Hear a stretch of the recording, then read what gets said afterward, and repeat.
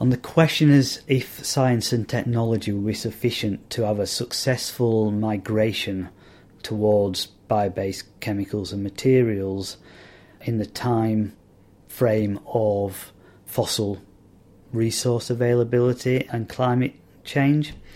In terms of fossil-based ability, yes, I think it will. I think we're making such rapid progress in areas of synthetic biology and other bioscience areas that technology will come along quite quickly, and we will soon be in a position where it is more cost competitive to produce a lot of the materials that we need from a bio-based route. How quickly that happens is not just based on science technology, though.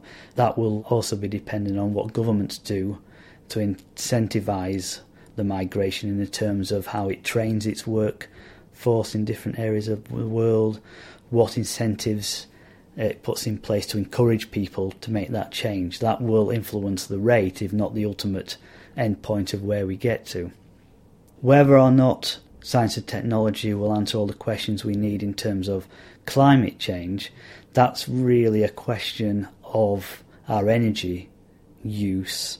So how we produce transport fuels, how we produce electricity, rather than a question for the chemicals industry, because the chemicals industry uses only a small fraction of the fossil resources we have in the world.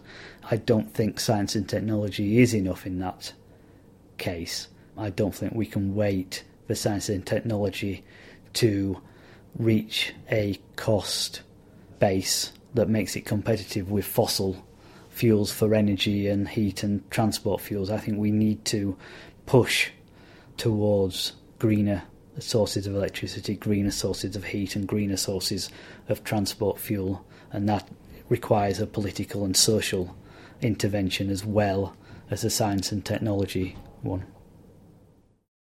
The Open University. For more information, go to www.open.edu/iTunes U.